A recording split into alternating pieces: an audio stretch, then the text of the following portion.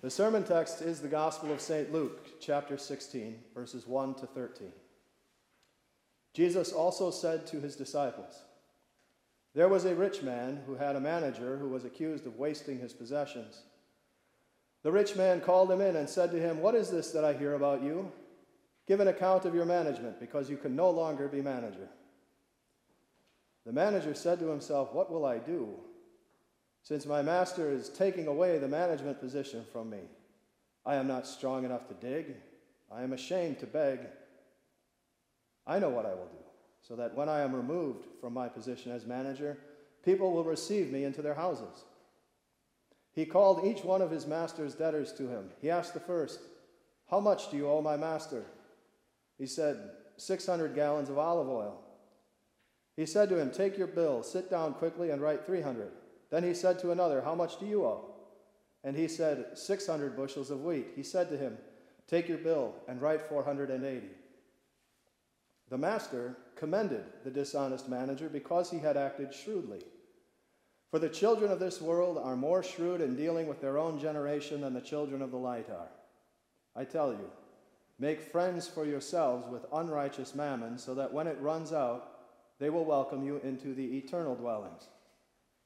The person who is faithful with very little is also faithful with much, and the person who is unrighteous with very little is also unrighteous with much. So if you have not been faithful with unrighteous mammon, who will entrust you with what is really valuable? And if you have not been faithful with what belongs to someone else, who will give you something to be your own? No servant can serve two masters.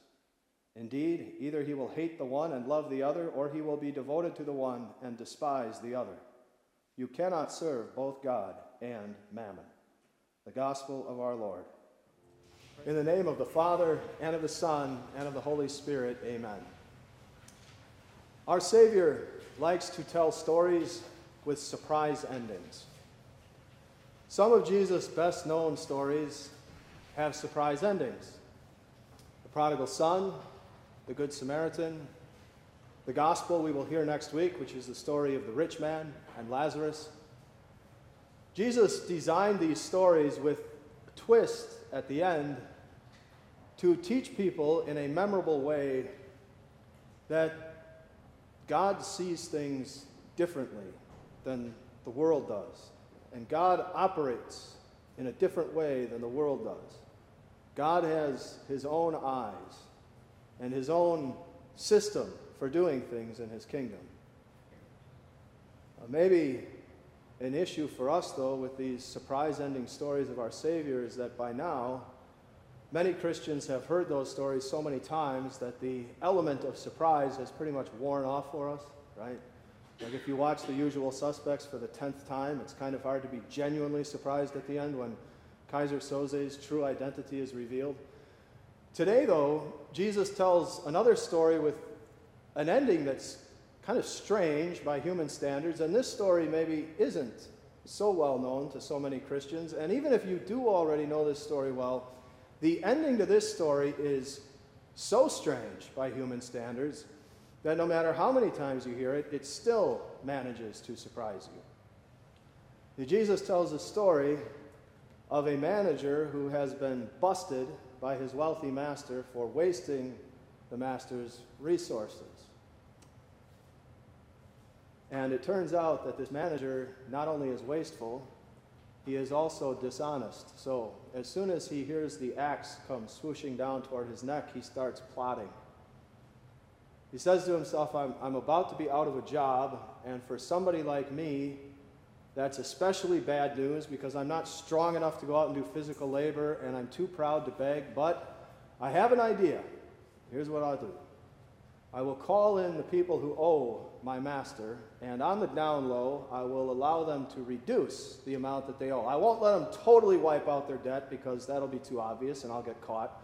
I'll just let them lop off a pretty good chunk of what they owe my master, and then later, when I'm out of work, they will remember that they owe me, and they will show me kindness. It's actually a pretty realistic story up to this point. But here comes the surprise ending, because how would you expect the Holy Son of God to conclude a story about a wasteful, dishonest, scheming manager. He ends it like this: the master commended the dishonest manager because he had acted shrewdly. Now, of course, obviously the master does not commend his manager for being wasteful or for his slimy machinations and plotting, but he does give that manager credit where credit is due, because the manager was shrewd, wasn't he? He took a very long view of things, and he used the resources that were at his disposal, and granted, they weren't even his resources. The money didn't even belong to him, but still, he used what was in front of him to set things up for the future. But the surprise doesn't really even end there, because Jesus then commands his own followers, his own disciples, to be more like that shrewd manager, to take the long view themselves and to use the resources that are at their disposal in this world to set things up for the future. For the children of this world, that's unbelievers, are more shrewd in dealing with their own generation, that's other unbelievers, than the children of the light, believers.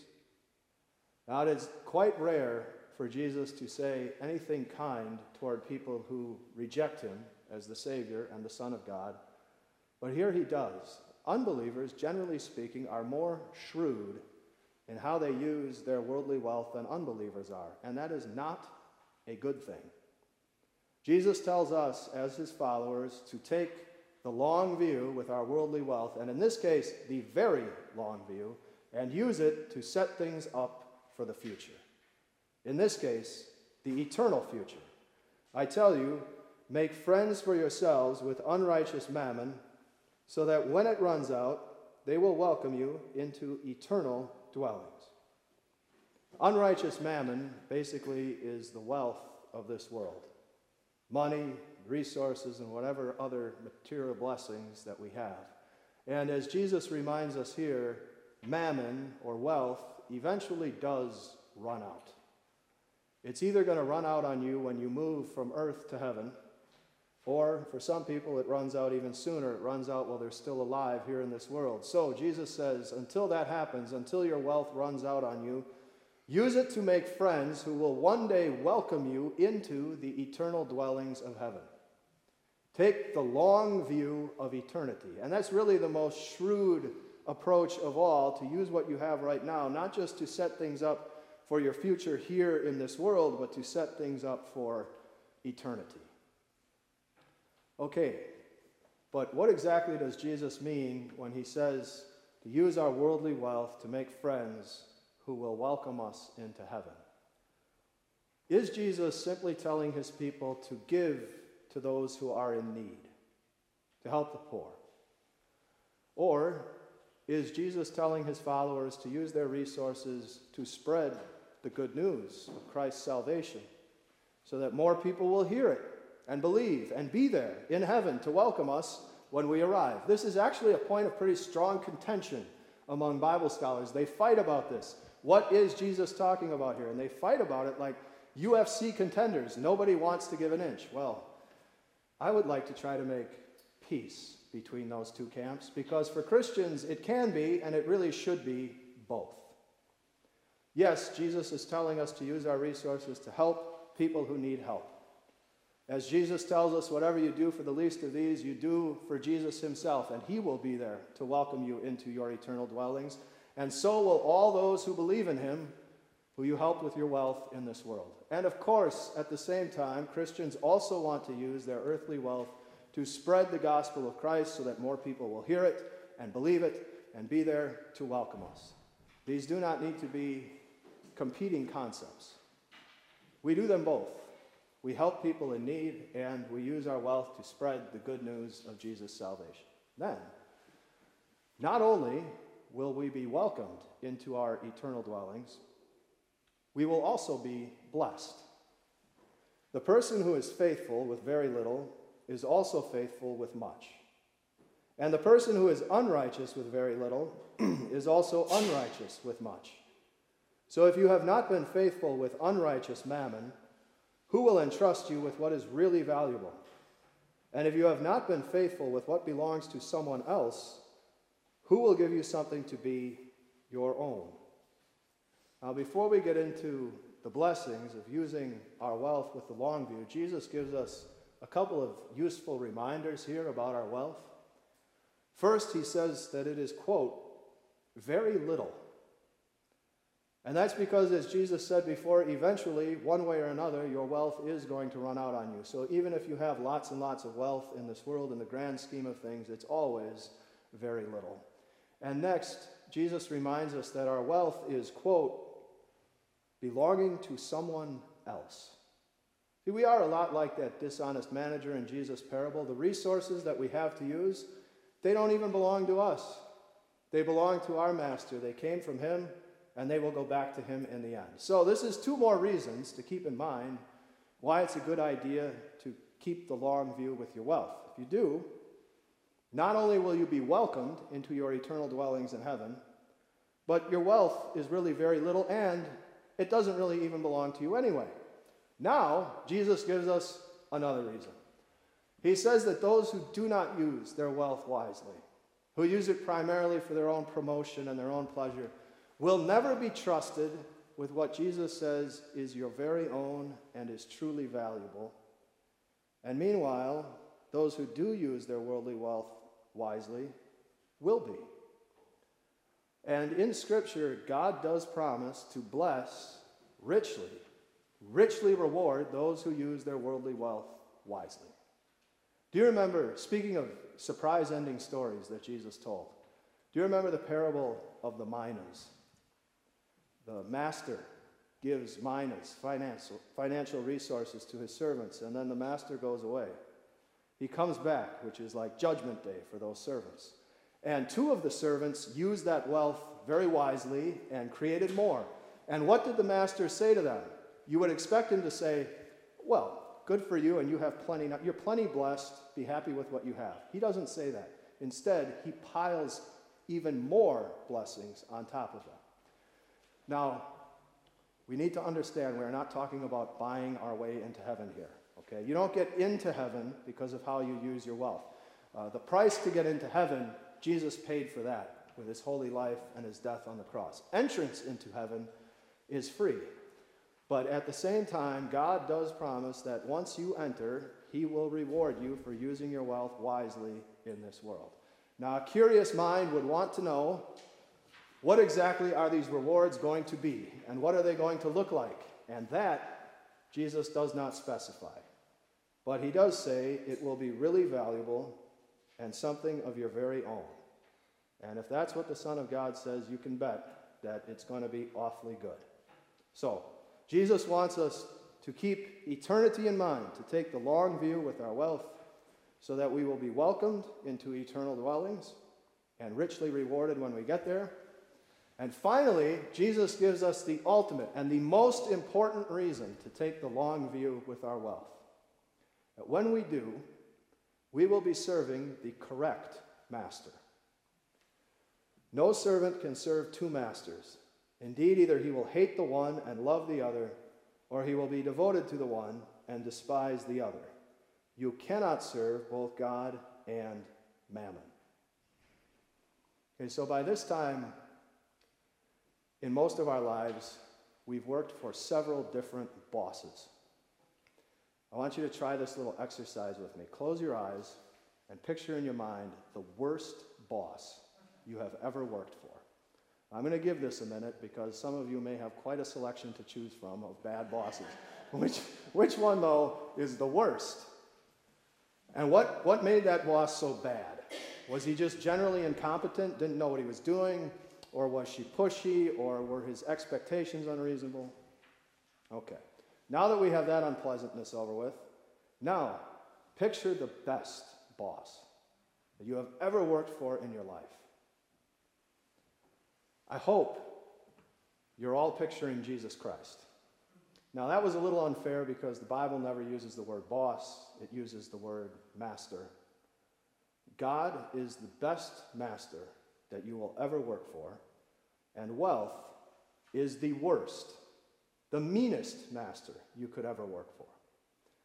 Next Sunday, you're going to hear a lesson from Ecclesiastes chapter 5, which will include this verse. Anyone who loves money is never satisfied with money, and anyone who loves wealth is never satisfied with his income. This, too, is vanishing vapor. And we know wealth is a gift from God, and we know it is a blessing when God's people use it properly.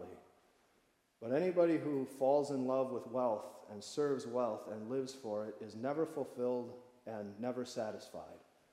As Jesus said, it runs out. As Solomon puts it in these verses, it is vanishing vapor. Wealth is the meanest and most fleeting master of all. And yet sometimes Christians do make this mistake of trying to serve both God and wealth at the same time. They try to have two masters. Jesus tells us point blank in these verses, you can't do that. The maximum number of masters that any person can have is one.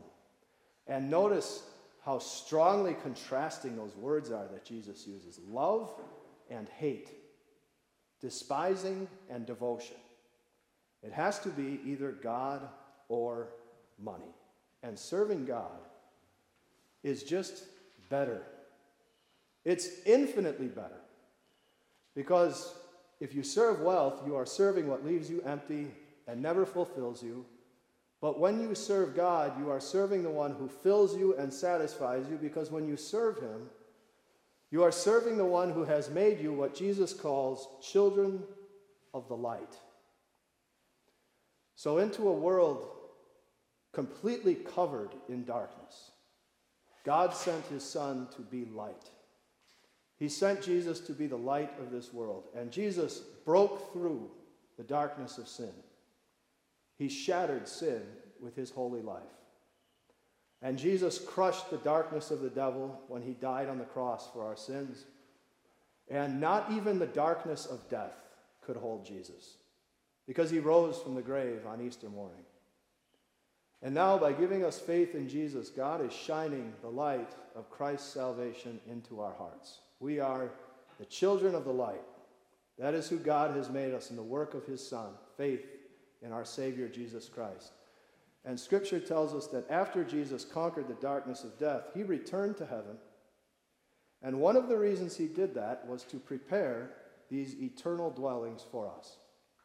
In John's Gospel, Jesus says he is returning to heaven to prepare mansions for everyone who will be following him there. So, when we arrive, our Savior Jesus will be waiting for us, the children of the light, to welcome us into the mansions that he made for each one of us. That is how much our God loves us. He loves us so much that he sent the light of salvation into this world. He shines that light in our hearts, and he is waiting to welcome us to the eternal dwellings that he has prepared for us. Serving a God who loves you that much is infinitely better than serving wealth that is flighty and never satisfies. And thanks to what Jesus tells us today, we know how to serve the right master, how to serve God instead of money. We use the wealth that he gives us to help people who need help, to spread that message, the light of Christ's salvation, so that we will be welcomed into the mansions of heaven and be rewarded with what is really valuable, something to be your own. Amen.